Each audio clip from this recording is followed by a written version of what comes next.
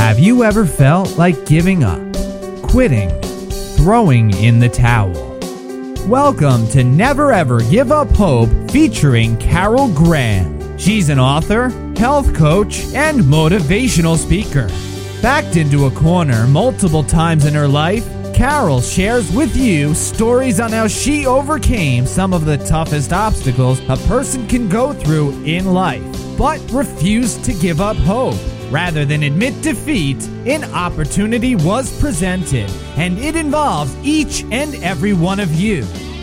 Carol will feature spectacular guests who will share their messages of hope, encouragement, and their inspiration to prove why life's adversities only make you stronger. And now, welcoming the host of the show, here's Carol Graham. Never, ever give up hope. I am so pleased to have Never Ever Give Up Hope now broadcasting in over 140 countries. And that indicates strongly to me that this message is not only reaching out to every corner of this globe, but also that there are people around the entire planet who are looking for messages and stories of hope. Each one of my guests has such a message, and everybody is different. Everybody has their own struggles and their own circumstances that they need to overcome. And so that's why the show is unique as well, because there's such a wide range of topics. There are people who are struggle with finances. They have a struggle with death in their families or of a spouse. They have issues that have affected their health, possibly severely. They have overcome great hurdles in their health, such as cancer. There are so many different aspects of this show that people can relate to, all of which are in the area of I was in a state of hopelessness and now I am on the other side. Now I have overcome and I want to share my story. And that's the message my guests have for each and every one of you. And I am so pleased for each of you who are listening, and that those of you who leave reviews and leave your comments and your feedback, it is so greatly appreciated, because that's what makes the show. That's what it's all about, reaching out to others, helping one another, encouraging each other, and I'm so thankful that you are here today. With me today is Amy C. Teasdale. Amy is a life coach and a speaker with 28 years of experience in psychology and personal development. Also on her bio, she said she was human. Well, I am a real dog lover, and I haven't interviewed any dogs on the show. So I'm glad that you're human, because that makes you relate to other people better. Amy also helps ambitious people who are holding themselves back, and I think this is going to be an interesting area that she's going to discuss today, and that they are not achieving what they could achieve, and that's what you're going to address. So I really appreciate that, Amy, and welcome. Thank you. Great to be chatting to you. And you are in England, correct? That's correct. I'm in London right now. So it must be evening for you. That's correct, yeah. Now, you grew up in a low-income family, and I think that this has definitely affected you, because as I was reading your story, you said that there were a lot of struggles that you had to overcome. And also in your childhood, however that affected you, I'm sure contributed to your low confidence and your self-doubt. So let's start there, Amy, and share a little bit about your childhood, what you were struggling with, what you had to overcome, and maybe who the real Amy was at that point. So I wouldn't say I necessarily had anything hugely bad happen to me as a child. However, I do remember not being a particularly happy child and not having a very happy childhood for various reasons. And one of those reasons, as you mentioned, was being in a low income family. So we never had a lot of money growing up. And I would get bullied at school because of that, because I might be the only kid in the class that wasn't dressed in like just the regular high street designer labels. You know, everybody was wearing Adidas and Nike and things like that, but I wasn't. I was wearing the really cheap pair of shoes that were bought off the market, and so I was getting picked on for that and bullied essentially, because I was kind of the only one. So that was a big struggle for me, sort of dealing with that. I think the lack of money in our family also, I think it meant that I ended up living a relatively sheltered life until I was 18. So I'd never been away abroad with my family. The sort of nearest that we might go on holidays, caravan site, couple of towns away or something like that. And whilst I appreciate my family, doing everything they could to me with what and could for me with what little they had, as I said, it was quite a sheltered life up until when I was able to go to university. And in England, we get sponsorship from the government, or we get government loans basically in order to be able to pay to go to university. And that was the only reason why I was able to do that.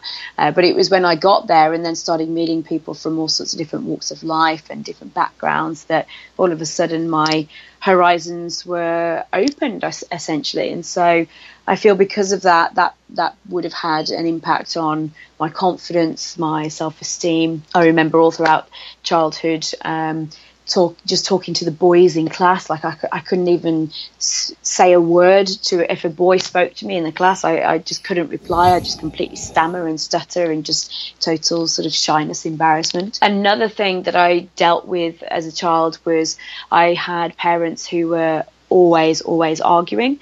So my parents, they're not married, but they are together under the same house.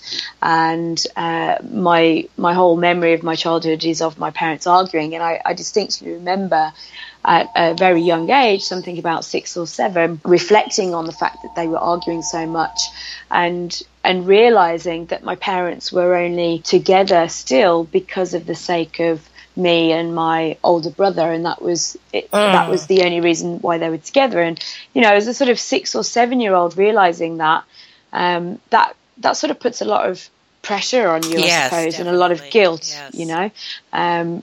Seeing your parents and your mum and dad unhappy together because of you, essentially, that's quite hard. And I think something that's also kind of surfaced as I've gotten older, as I've gotten into relationships as an adult, relationships with men, I've noticed also there were insecurities there in terms of needing to feel loved and needing to feel secure, which I am now able to sort of trace back to my childhood and see how those insecurities would have developed. Because at the end of the day, your first 2 relationships in life that you ever get into are with your parents, and so they become your model or your framework for how you develop relationships with other people later in life.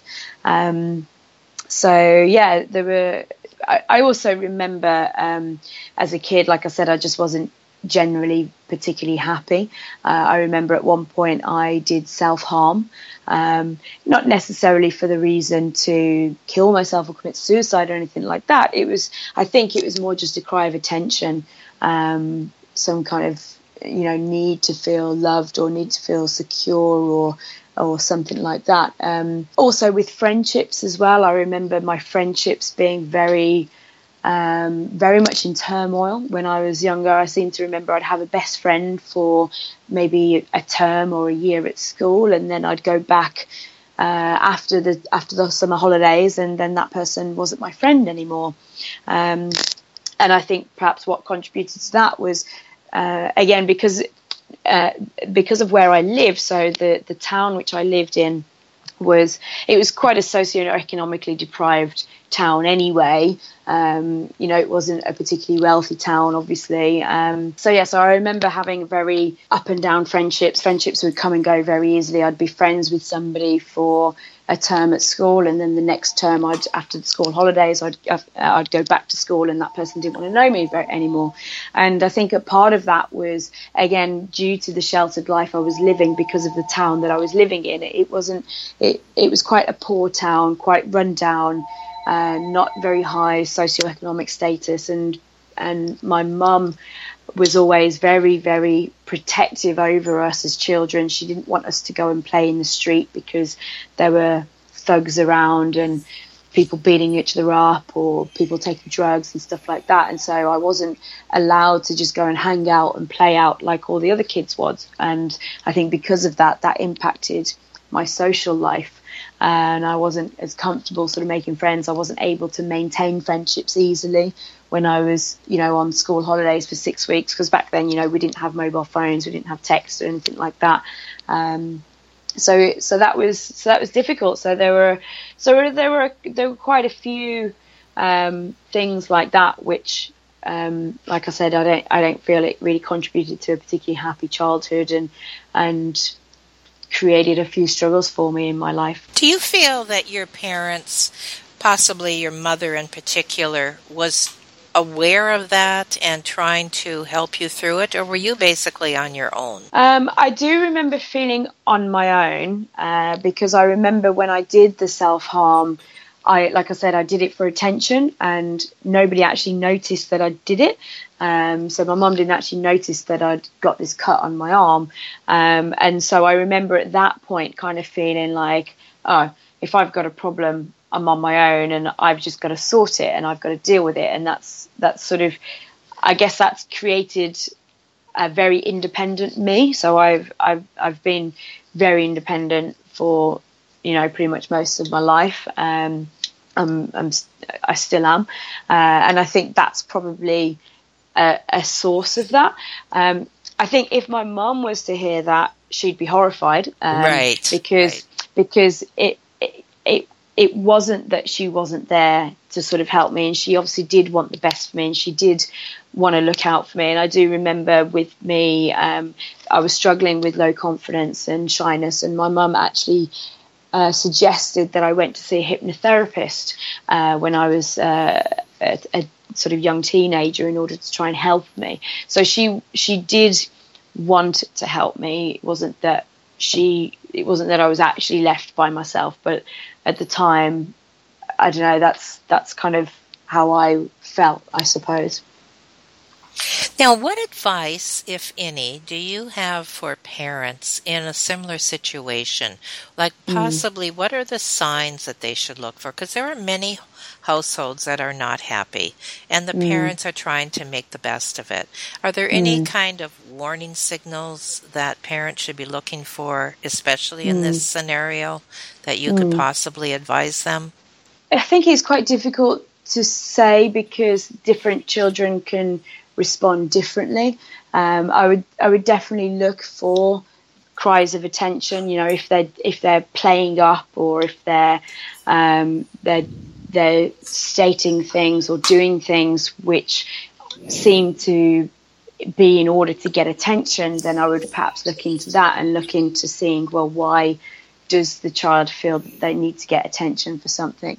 I think really the best advice would be to be very mindful of how, children don't know any better. So when there are things going on in the household, whether it be the parents arguing or maybe there's a divorce happening or something like that, children sort of automatically take it kind of personally and take it to mean something about them.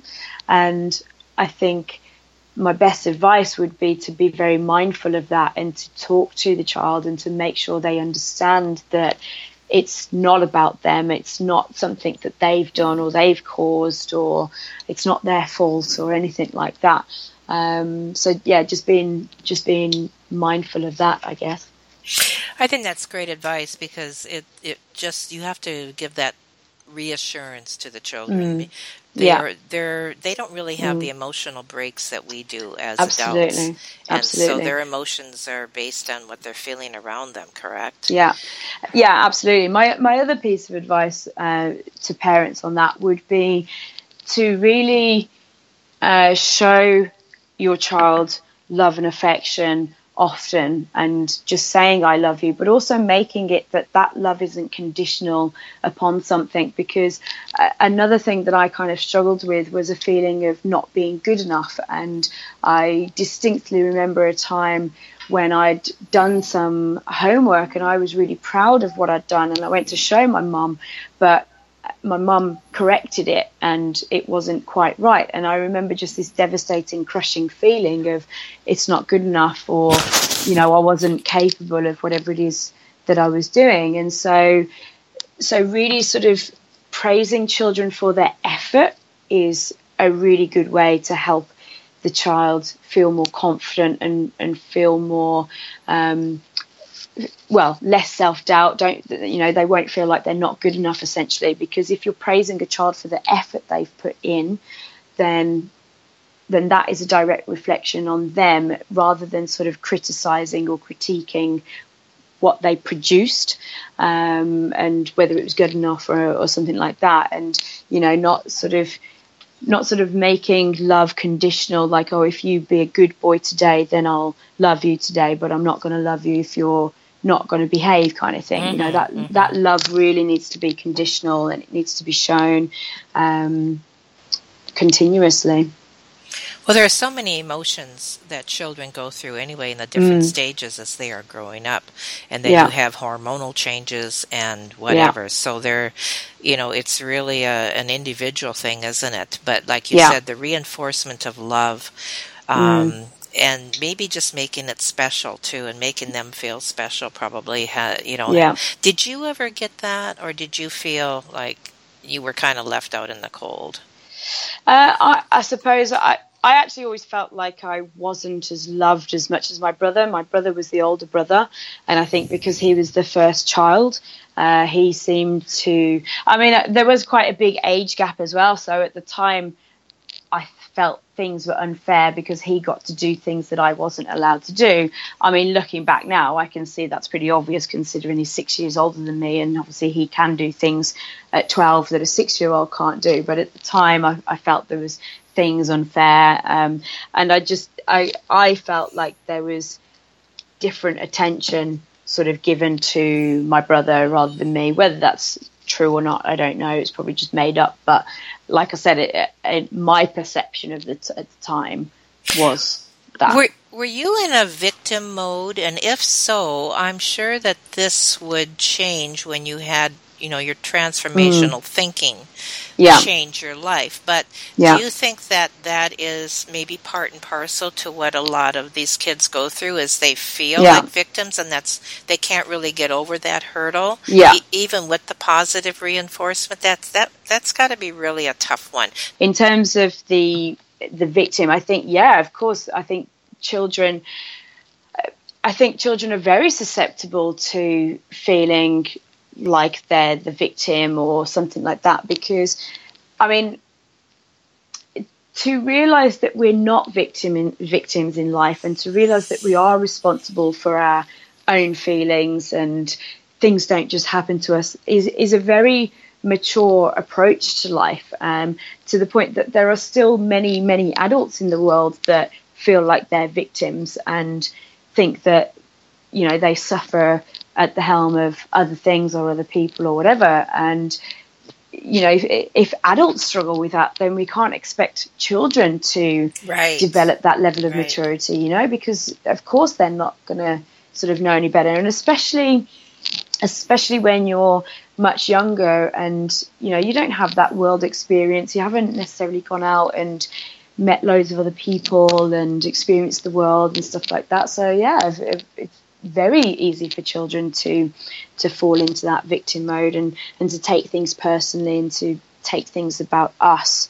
You know, like I said, with my parents arguing, it was very difficult for me not to take that blame or that guilt, I suppose. And there are different types of personalities, I'm sure, that some would stay in that place. You were not one of them. So you had to be... I'm going to guess here. You would have to have told yourself, even as a youngster, that things will get better. I'm going to get through this. Were you kind of your own coach in that respect? No, yeah, definitely. I do sort of feel that I was my own coach, and I think it's partly because of the upbringing and my unhappiness as a child, which probably really gave birth to my interest in psychology and interpersonal development. I remember ever since my sort of mid-teens, if I was to ask for a book for Christmas or my birthday, it would be some kind of maybe a self-help book, or maybe some kind of psychology book. I remember reading The Female Brain when I was about 16 and trying to understand women's brains and how we work and why women are different to men and things like that. And I think that was probably stemmed from the fact that, you know, I wasn't happy and I didn't have a great childhood or whatever. And so I really did want to learn about all of that. And so that kind of gave birth to that interest and that passion, I guess. I suppose the other thing to do with my background and my childhood, which was actually a blessing. I think this is something that I've now realized later on, whereas at the time I saw my low income and poor family and poor working class town and whatever as a bad thing. But now, actually, as I'm much older and much more mature, I can reflect on it and be grateful for it, because that meant that my parents, you know, they really wanted the best for me, and they knew that there was a better life for me outside of the town that I grew up in, but they knew they wouldn't be able to provide that for me or to give that to me. So they always really did encourage me to do well at school, to get a good education, so that I could go and create that life for myself. And so I think that kind of drive and that ambition actually also comes from that as well. So, you know, it's two ways of looking at the same thing. I can kind of look at it as a bad thing, and I had an unhappy childhood, but now actually I can think, you know what, that experience is what made me who I am, and I'm actually really grateful for it now. Exactly, and that's the only way you can look at it, no matter what you go through. And all of my guests say that. I wouldn't be who I am if I hadn't gone through that. That doesn't mean you're going to be somebody bad or anything, but it gave you insight as well, you know, and that's one of the reasons that a lot of my guests, such as yourself, want to help others. It's as a result of what you have been through. Yeah. Now, one morning you woke up and you said, okay, I'm going to change my life. I'm going to start a new journey. Tell us about that time. Yeah. So I guess it all kind of began not long after I moved to London after I graduated from university. And I moved to London because at the time I was at university, I was in a relationship, and not long after we moved to London together, we broke up. And at the time, at the time that relationship ended, I kind of realized that without the relationship in my life, I didn't really have much else going on. It was just that boyfriend. And then without it, I didn't have much else. I didn't really have my own hobbies. I didn't really have many of my own friends. I didn't know what I wanted to do for a career. So I was just doing a job that I didn't particularly like at all. And, that was a huge turning point for me, because, like I said, when the relationship ended, I realized that this is not how I want to spend my life, and I didn't want my life just to be about one guy or one thing, and then when that disappears, it's all over. And so that was kind of a pivotal moment where I actually read the book Feel the Fear and Do It Anyway by Susan Jeffers, and through that I created what I call, this is the sort of foundation for the Love Life Plan, which is the free download, which I know we're going to talk about later. It's basically separating your life up into different areas that are important to you. And I set out and decided, well, what would a great life look like in each of these areas? So, for example, my career, friends and family, a relationship, hobbies, etc. You know, what do I want life to look like in each of these areas? And I've literally been using it ever since then, which was about 6 or 7 years ago. I created that. Obviously, it's evolved and changed along the way, but I still use it as a template and a guide. And around at the same time as well, as I said, being in London, I was able to start exploring more. I was able to start meeting people, able to start just getting out there and learning about myself and what I liked, what I didn't like, what I wanted to be doing. And I remember just meeting people who were doing just amazing things that I'd never really even heard of before. There were things that I didn't think I was capable of doing. So at the time, you know, I still really struggled with self-doubt. And I remember I met somebody who was a year younger than me at the time, and she said, "Oh yeah, I'm going to start a business." And I was like, "What? Like, how are you going to just start a business? What on earth are you going to start a business in? How do you know anything about running a business?" And she said, I don't know, I'm just going to decide what it is and I'm going to make it happen. And then sure enough, she did. And she's now one of the most successful entrepreneurs that I know. And that was incredible for me, because at the time I was saying to myself, when she said that, I was like, oh, I could never run my own business. I can't do that. What on earth could I possibly do? I also met women who, again, around the same sort of age as me, early to mid 20s, they'd go off traveling around the world by themselves. And like I said, I'd never really even gone abroad with my parents. So I was quite late in terms of actually leaving the country and exploring. And I was like, oh no, I could never do that by myself. No way, I can't do that. How could you do that?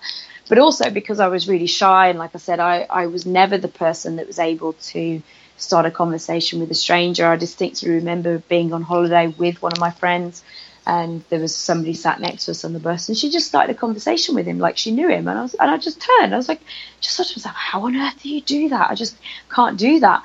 But fortunately, meeting all these people, kind of planted all these seeds and ideas in my mind. And I didn't want to be the person that said, I can't do that. I wanted to be the person who was like them, who was coming back from the things that they'd done and said, I did that. I wanted to be that person that said, I did that. I made that happen. This is what's been going on for me. I didn't want to be the person that was left behind saying I can't. And again, that was another sort of real big turning point for me, all around the same sort of time. And what then happened was, I actually, just a strange twist of fate, I recruited somebody to come and work for the company that I worked for, and we became quite close friends. And she actually used to work on cruise ships many years before, and this just reminded me that I had this idea of wanting to work on cruise ships myself when I was sort of in my last years at school. And I thought, oh yeah, I remember I used to have a dream about working on cruise ships. I'll just have a look to see what jobs are available on cruise ships. I don't even know what jobs there are. And I had a look, and I remember the first result that came up was trainee photographer. And the funny thing was that in the 6 months prior to that happening, I had been learning photography as a hobby because of the fact that I'd created this new love life plan for myself. I decided that one of the things that I wanted to do in my life was learn how to take good photographs, and so I've been learning photography, and it was just like a string of green lights, down a highway. Yes. It was just go, and so I applied for the job as a photographer on the cruise ships, and I got it. And a few months later, off I went, and it was a huge, big, brave step for me. But I kind of realized that if I wanted to make it work, the job on the cruise ships, then I would have to overcome my shyness. I would have to overcome my lack of confidence. And so I decided to challenge myself to go traveling by myself before joining the cruise ships. And I actually took myself off to South America for 3 weeks by myself. And even then, even that wasn't just straightforward, get up and go and do it. I remember I was looking into the trip and researching it. And I remember closing my lid of my laptop thinking, oh, don't be stupid, you can't do this. Why did I ever think that was possible? And I closed it and I gave up. But then in that moment, that voice of, don't be that person that says I can't, be the person that says I did, kicked in. And I thought to myself, what is it that is physically impossible about me being able to do it? And I realized there was nothing. I realized that the only difference between me and the people that were doing these things was simply the thoughts and beliefs in our own mind. It was just my thoughts. It was just what I was telling myself. There was no real physical difference. There was no real incapability of what I could do and what I couldn't do. It was just the thoughts in my mind. So I proceeded to book the trip. I went and completely changed my life. You know, I overcame my shyness before I'd even left Europe. I remember being in an airport in Europe, and I just got talking to the guys in front of me because I could see they'd also got a British passport as well. And I was like, wow, you know, because there's nothing like being on your own in a foreign country that forces you to be brave and start talking to people. So, yeah. So you overcame, and that is essentially what you are going to share with your clients. So tell us about what specifically you offer in your coaching sessions. Who might be the type of person that would get the greatest advantage from this type of coaching? So be specific and share with us what your coaching sessions involved and who might be interested. The people that might be interested are people who perhaps are going through or sort of resonate with the kind of story that I've told, where they realize that it's themselves holding themselves back from whatever it is they want to achieve. So, you know, whether it might be low confidence or low self-esteem or self-doubt or fear of failure or whatever it is, they kind of just know that what's standing in the way of whatever it is they want is really just themselves, and there's just something in their own mindset or the way of thinking or the way of seeing things which could do with being different in order for them to sort of proceed.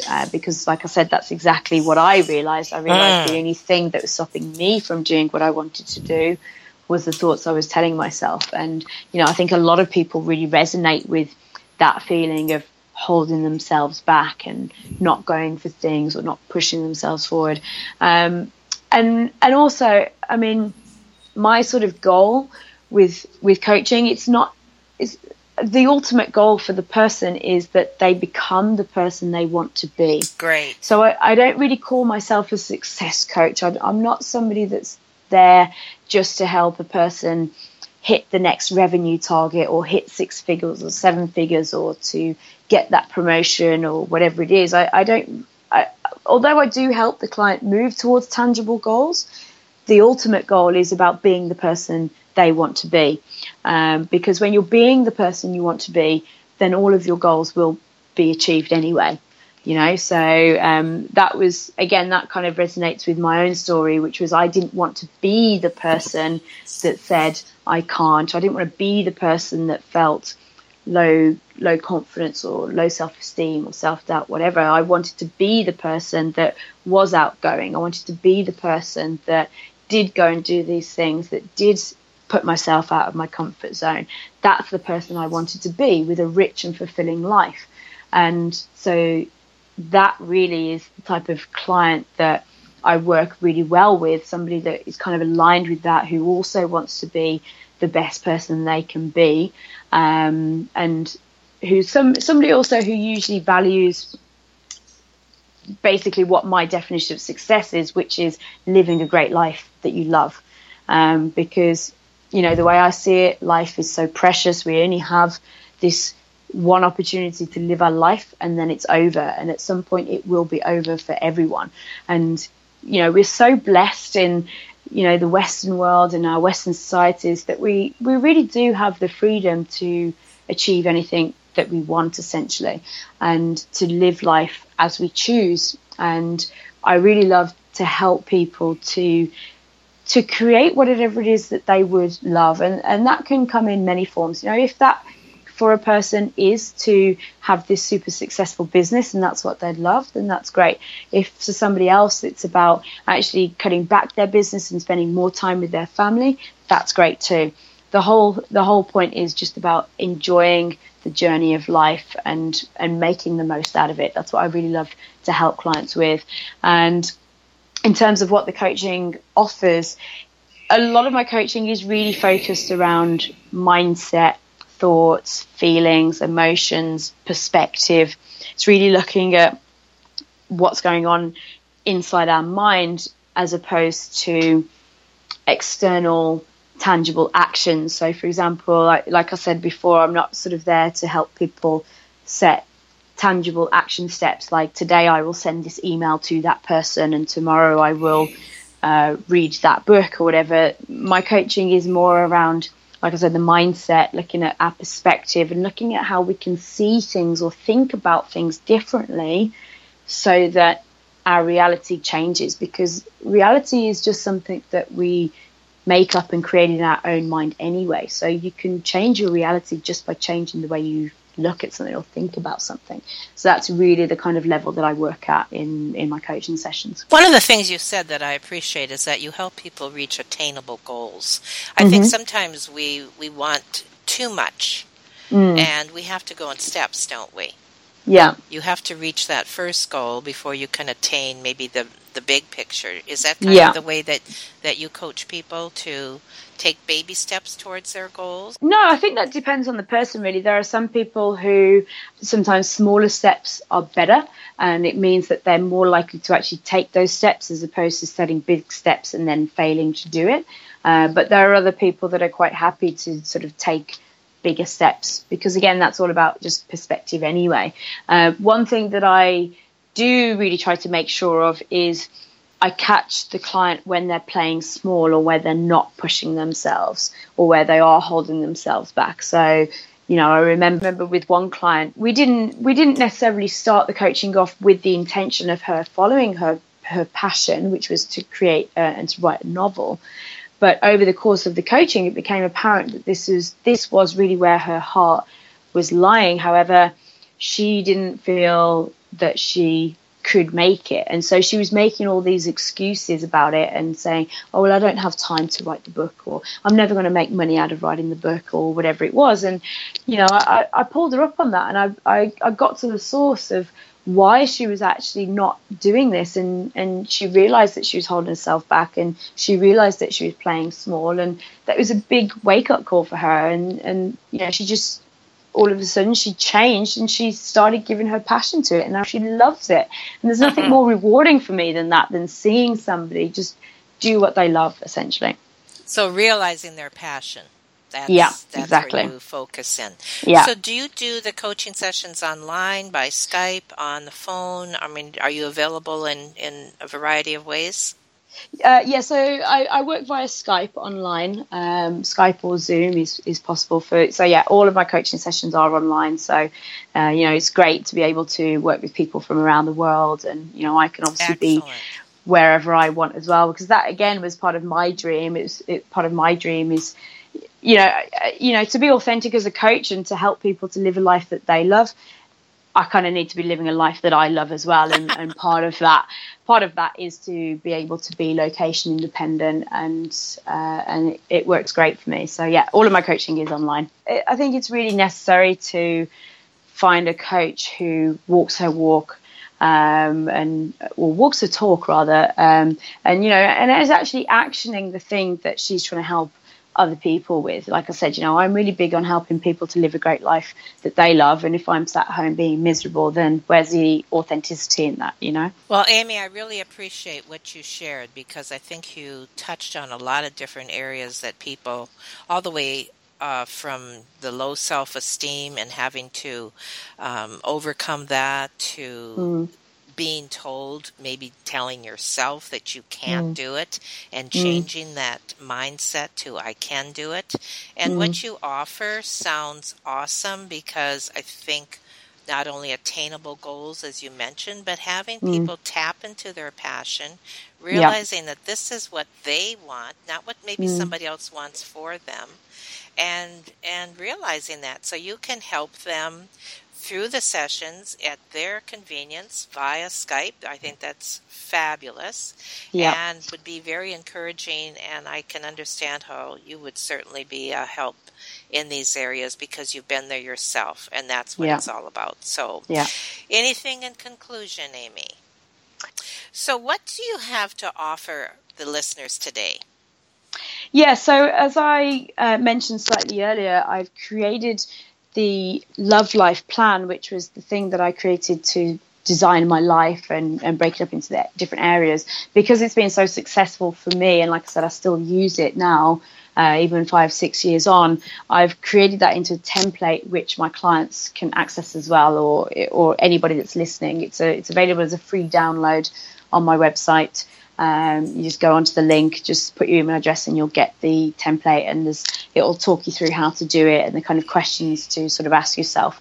And you can use that as a guide for you as well in order to help yourself map out, what areas of your life are important to you, how you want life to look like in these different areas, and how can you start to make that happen and take steps towards it. That's a great start. And I, for one, am going to do that. So I thank you for that. And I encourage everybody to do that. And then from there, then you can contact Amy and set up a coaching session. Tell from the way she shared today, I think that you would really be able to relate to many, many listeners. And I thank you for that. So thank you so much, Amy, for taking the time to share that with us today. And we look forward to good things for the listeners. Thank you very much. It was a pleasure to be on your show talking to you. Thank you for listening to Never Ever Give Up Hope, featuring Carol Graham. Did you know that most people succeed because they are determined to? Quitting was never an option. Carol loves your comments and will respond to each one. So please subscribe and review this podcast. A rating of 5 stars would be outstanding and appreciated. Remember, if you are still here, there is always hope.